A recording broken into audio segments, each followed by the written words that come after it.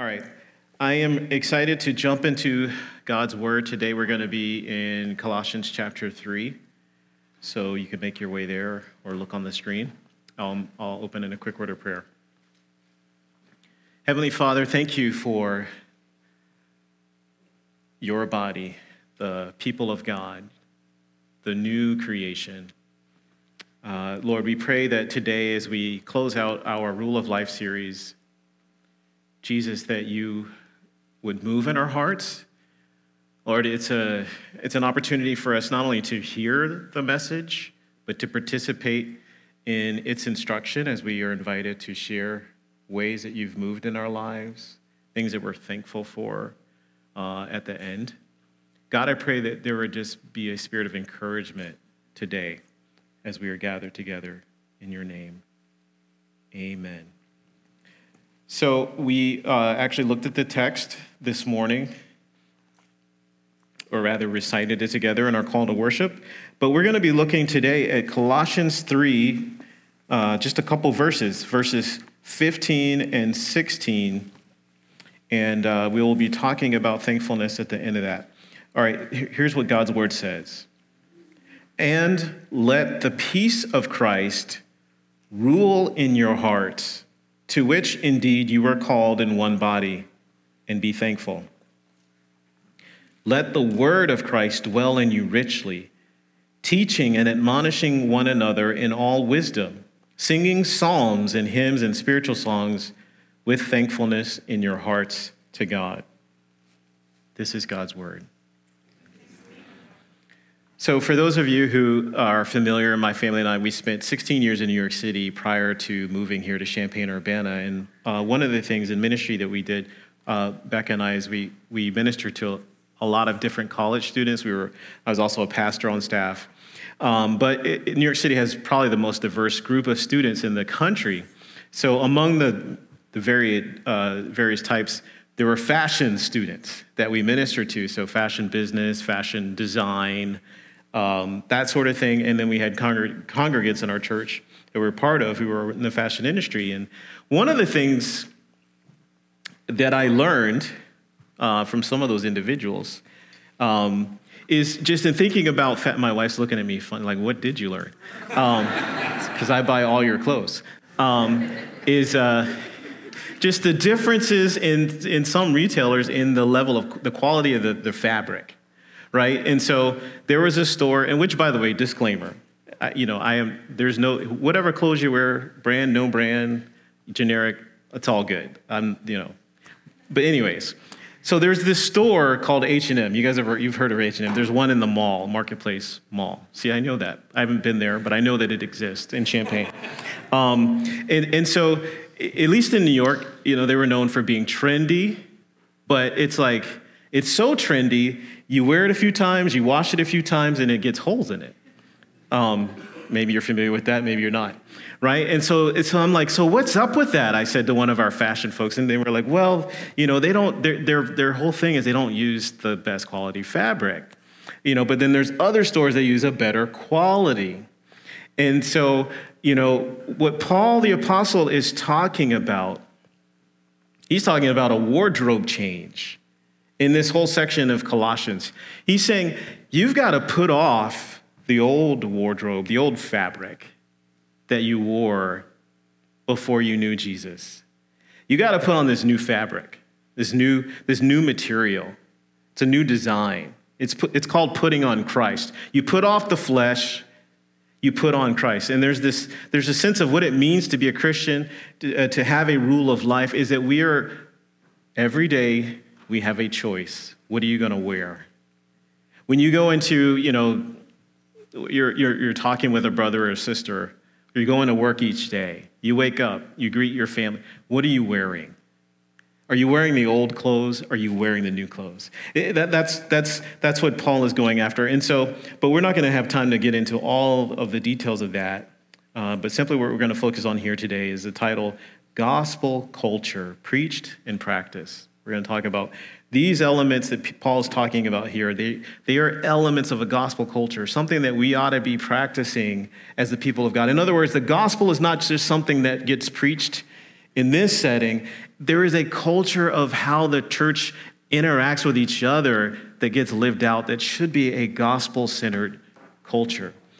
And there are three things that Paul is pointing out, not exhaustive list, but three important ingredients. Number one, peace rules. Number two, word dwells. And number three, thankfulness abounds. Those are three ingredients, three descriptors of a gospel culture. Not exclusive. There are many other things we could talk about, but we're focused here today, and I'm only preaching for a brief period, and then we're going to have time for sharing. Peace rules, word dwells, thankfulness abounds. Peace rules. So it says in verse 15, and let the peace of Christ rule in your hearts. The word rule there, many of us have been watching baseball this season. Some of us are a little more excited about it than others, depending on how our team's doing. I'm not going to rub it in, don't worry. We still got a lot of season left, so I wouldn't do that to my team. There's an umpire who's calling the shots. And when Paul is saying, let peace rule in your hearts, effectively what he's saying is let peace umpire your heart as God's people. When you have conflict, when you have differences of opinion or values, let peace umpire your hearts. This is really important. I mean, we live in a day and age where peace is evaporated in a lot of church interaction, well, our world, but it's influenced the church as well. In 2016, so my family and I, my wife and I, we spent 16 years in New York City. But before that, I was in North Carolina. I had spent 4 or 5 years in a church in the Raleigh-Durham area. So that's a good while, 20 years ago that I was there. In 2016, during the whole presidential election period, they had a staff member who posted something that was political. Subsequent posts, reactions, responses, lots of emotion came in response to that post. It ended up 150 people left the church. 75 on the left, 75 on the right, 150 people. What happened? Well, that's not an isolated incident. It was actually in that same year, or that same time frame, there was a New York Times article, probably many of you read it, that talked about how it focused on people of color in evangelical churches that were leaving in droves based on how their church dealt with the issues of politics during that whole election cycle. What's going on? Well, it's revealing that we've lost touch, we, the church at large in the West, with what it means to let the peace of Christ umpire. The peace of Christ should umpire before we post. We're thinking about, is this going to build into the peace of the body, or is it going to disturb? The peace of Christ should umpire as maybe there's an offense, and which, by the way, peace doesn't mean peace doesn't mean we should never bring up hard things or hard topics. That's a false peace. Like if there's something going on, we speak the truth in love. But peace, when we are dealing with a conflict, means, okay, I'm going to umpire the rudeness that I might approach my brother or sister with. The peace of Christ rules our heart. And it's not just I got so much chaos going on in my life. I got my family or personal life is going 100 miles an hour. I don't feel like I have any peace. What are you talking about? Regardless of whether your life is together or not, you can actually live into the peace of Christ. Because it's about what the body experiences together. And in fact, even when your life is hectic, even when things are breaking down, you can still experience the peace of Christ from other members of the body. A couple of weeks ago, Joe Thomas, who's a professor at the seminary here in town, Urbana, he preached, and one of the things that he talked about was the tribalism that we face in our society, right? The breakdown. We've got folks, okay, I declare I'm with this tribe, I'm with that tribe. It could be, politically oriented. It could be cause oriented. It could be, activist oriented or what have you. But there are lots of different tribes in our nation, right? And social media becomes the fuel, or at least the mechanism for those tribes to have allegiance. But one of the key differences between the church and tribalism is that in tribalism, you've got to pledge your allegiance by either how you vote or how, what platforms you're on, what news outlets you're listening to, being an activist, being in certain marches. In other words, you have to identify yourself with this tribe based on your actions. But the priests of Christ, what the body of Christ means is that you have an identity that it's set. It's already been done. Paul's saying, you have died to the things of the world. You were raised with Christ. Therefore, you put off these old garments of strife and contention and murder and all these things. And instead, you put on Christ, gentleness, patience, humility, love. You walk out the peace. The peace of Christ is, by the way, you think about what is it? What does it mean? Well, before you knew Jesus, you were an enemy of God.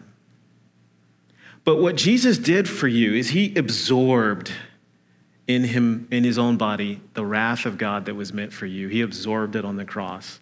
And no longer are you an enemy, but you have peace with God. That is our primary problem as humans. We are enemies with God, but Jesus makes us friends of God. In Romans 5:1, therefore, having been justified by faith in Jesus Christ, you have peace with God. Jesus brings us into a peace relationship with the Father, with the King of Kings. But not only that, Jesus brings us into a peace relationship with other humans of different age. Pastor John talked about the multi-generational church and being intentional about having multi-generational relationships. Jesus brings us peace regardless of our age, regardless of our ethnicity, regardless of our race. In Ephesians chapter 2, Paul is making this argument that what Jesus did is the surprise of the gospel is that the grace of God is free to Jews and to Gentiles. No one would be surprised that God would favor the Jews, but the big surprise is that God would also favor the Gentiles and make it the same manner by which they come to know him through his Son.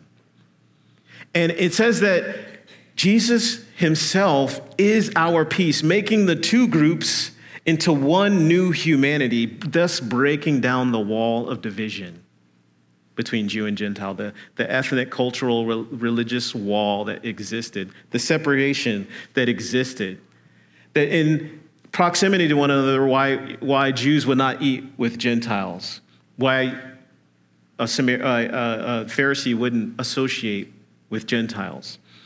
Jesus Christ broke that down. He brought peace in our human interactions. And so the church as a people can be multi-ethnic, can be multi-generational, can be multi-whatever because of the peace of Christ. Let the peace of Christ rule in your hearts, to which you were called as in one body. But he also says, second point, let the word dwell richly in you, in verse 16. The word of Christ dwell in you richly. If we're going to have a gospel culture, if we're going to put on the right clothes, the right fabric, we got to let peace dwell in our hearts, and we got to let the word dwell in us richly. The word of Christ. What is the word of Christ? Is the word of Christ, is it simply the gospel? The gospels, like, okay, we just need to know that. Is it the word that's about Jesus? Or is it the word of Christ, the message that Jesus brought when he came? Is it the word that he preaches, repent and be baptized? Is it the word that he preaches of healing, to those that need healing? Well, really, it's all of the above. One, not getting too deep into it, but one theologian says this is a pregnant expression. It's all of the above. All of Scripture, Jesus, when he read the Bible, he said it points to me. In Luke chapter 4, he stands up in a synagogue. He said he reads Isaiah 61, and he says, today it's fulfilled. He's like, this is talking about me. And at the end of his ministry, in Luke chapter 24, he's saying, by the way, guys, disciples, this is how you read the Bible. It's all about me. It's all pointing to me. And so all of Scripture, that's what needs to dwell in our hearts. But what Paul is not saying, though, he's not saying you should listen to a bunch of messages, sermons only. He's talking about the word of Christ dwelling as one another, the body teaches one another. There is definitely a space. He earlier talks about how his ministry in chapter 1 is to teach and admonish. Now he's saying the ministry of the church to put on Christ is that you would let the word of Christ dwell richly in you, verse 16, by teaching and admonishing one another in all wisdom. Really two parts, the teaching and admonishing, and then secondly, singing psalms, hymns, and spiritual songs in the congregation. And so what that means is, okay, what are the ingredients of a gospel culture? Letting the peace of Christ rule in our hearts, letting the word dwell. It's deeper than us gathering on Sunday mornings. It's you having interaction with other believers, and it's that word of encouragement when you're discouraged that another brother or sister in the faith can say, hey, I have been through that, and this is what God showed me. That's how the word dwells in you. Or it's, it's a multi-generational interaction. It's someone serving, some of our grad students, or college students serving in the youth ministry and saying, hey, let me teach you what God taught me at your age. It's what happens in a small group, and you get together and you're about to pray, or somebody's saying, hey, I'm going through this, and you, after the meeting, you go to that person and say, here's my word of encouragement for you, or any number of other different types of interpersonal interactions. That's how the word dwells. Paul's saying you need, congregation, the word of Christ to dwell in you, not in paucity, but richly, deeply, to which the Lord has called us. And so we've got the peace of Christ, we've got the word of Christ, but the thing that I wanted to talk about, and again, this is just a brief homily today, is thankfulness. The third thing, thankfulness abounding. You see, because in both of these verses, Paul talks about being thankful. It's kind of like this afterthought. He's saying, let the peace of Christ rule, rule in your hearts. You're called to that as a body. Oh, by the way, be thankful. Then he says, let the word of Christ dwell in you richly, teaching, admonishing other, singing psalms, hymns, spiritual songs. Thank you, Todd and Phil, for helping us engage the word through the psalms, hymns and spiritual songs that we were singing this morning. But he says, with thankfulness in your hearts to God. What is the deal with thankfulness? I mean, thankfulness is one of those things, if you think about a child, you have to teach a child to be thankful, but you never have to teach a child to complain. They just learn that. Right, I took Solomon to the dentist on Thursday. He does the whole thing. We practiced at home. He did well. I forgot to tell him there's a hygienist, dental hygienist, and there's a dentist. He thought he was done after the hygienist was like, I'm ready to go. Like, oh, we got to wait. And so you know how it goes. The dentist is with other patients. They come in, they do their two-minute thing, and they move on.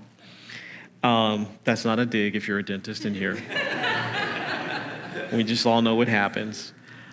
And so we're waiting and waiting and waiting. And Solomon's like, he says this. The hygienist is trying to do the small talk. He's 4. I mean, there's only so many things. He's like, this is taking forever. I'm thinking to myself, well, yeah, it is, but you don't say that. Why is this taking so long? And then, so the hygienist is starting to get a little like, yeah, why is this taking? So she goes and she's like looking for the dentist. Oh, he's just next door. He'll be here soon. But after they're done, Solomon say, thank you. Okay, thank you. I have to remind him to be thankful. But the complaint, that comes freely. Being thankful takes intentionality. Being thankful means we recognize God is sovereign, even in our mess, even in things are bad, like God is still in control. I mean, I was reading a Bible story with, I think it was Maddie. It was Maddie or Solomon. Anyways, the other night, and we were talking about Joseph. It was Maddie. And so it's like, Joseph's life, it kept getting bad. Like, he was favorite child out of 12. Okay, that's a bad move. But then he was least favorite sibling, right? So then he's got the precious robe, but then the brothers take the robe and they tear it and they get it bloody and they send it back to dad and they throw him in the pit. Then he goes down, not only into the pit, but now he goes down into Egypt. He gets sold into slavery. And now he's a slave. And now he's in Potiphar's house and gets a little bit better. He gets favor. Then he gets lied about. Now he's in prison and on and on. But at the end of Genesis, when his brothers confront him and they say, you know what, Dad told us before he died, don't be mean to us. Yeah, right. Joseph says, what you meant for evil, God meant for good. You see, thankfulness, it recognizes that God is sovereign. And that even though there are things that I could complain about, there are things that I can be thankful for. And not just like surface things, like deep things. Paul himself exhibits the thankfulness when you open the letter, verse 3 of the first chapter. He's saying, hey, we thank God when we pray for you. We are always thankful for you, Colossians. They haven't even met each other. Paul hasn't even met this church. And he's thanking God because of what he's heard about what God is doing. He instructs them in chapter 1, in verse 12, that you should give thanks to the Father who has qualified you to share in the inheritance of the saints in light. Paul's demonstrating a thankful heart. He is teaching a thankful heart. And then in chapter 3, he's reminding us that the ingredients of the gospel culture, or in our case today, a rule of life, is to be thankful. And so what I want to do is I want to invite us to a time of giving thanks. If you're new, we don't do this every Sunday, by the way. So don't freak out. But it was we're still in July, not much longer. But last month we had an annual meeting. For those of you who were here, and during the meeting we had a time where we had little note cards, and we said, "Hey, fill out a way where God has done something in your life," not knowing what it would materialize into. And we had a big bulletin board here. And that bulletin board at the end of the night was filled with all these note cards. And I came out down front after the meeting, and I read every single one. And I took photos. And to me, it was like I was on holy ground. Because I was reading about, many of your stories, just little snippets. Hey, God healed my marriage. Hey, God did this in my child's life. God did this in my health. God did this in, my small group. God did this, et cetera, et cetera. And I was like, you know what? This is just the tip of the iceberg. There's so many other things. But the thing is, we move so quickly through our days and our schedules and our weeks, we don't hear about what's going on in one of those lives. And so this is a space where I'm going to invite you to come down. It's an open mic, but I'm going to stand here with anybody who wants to come and share how you're thankful.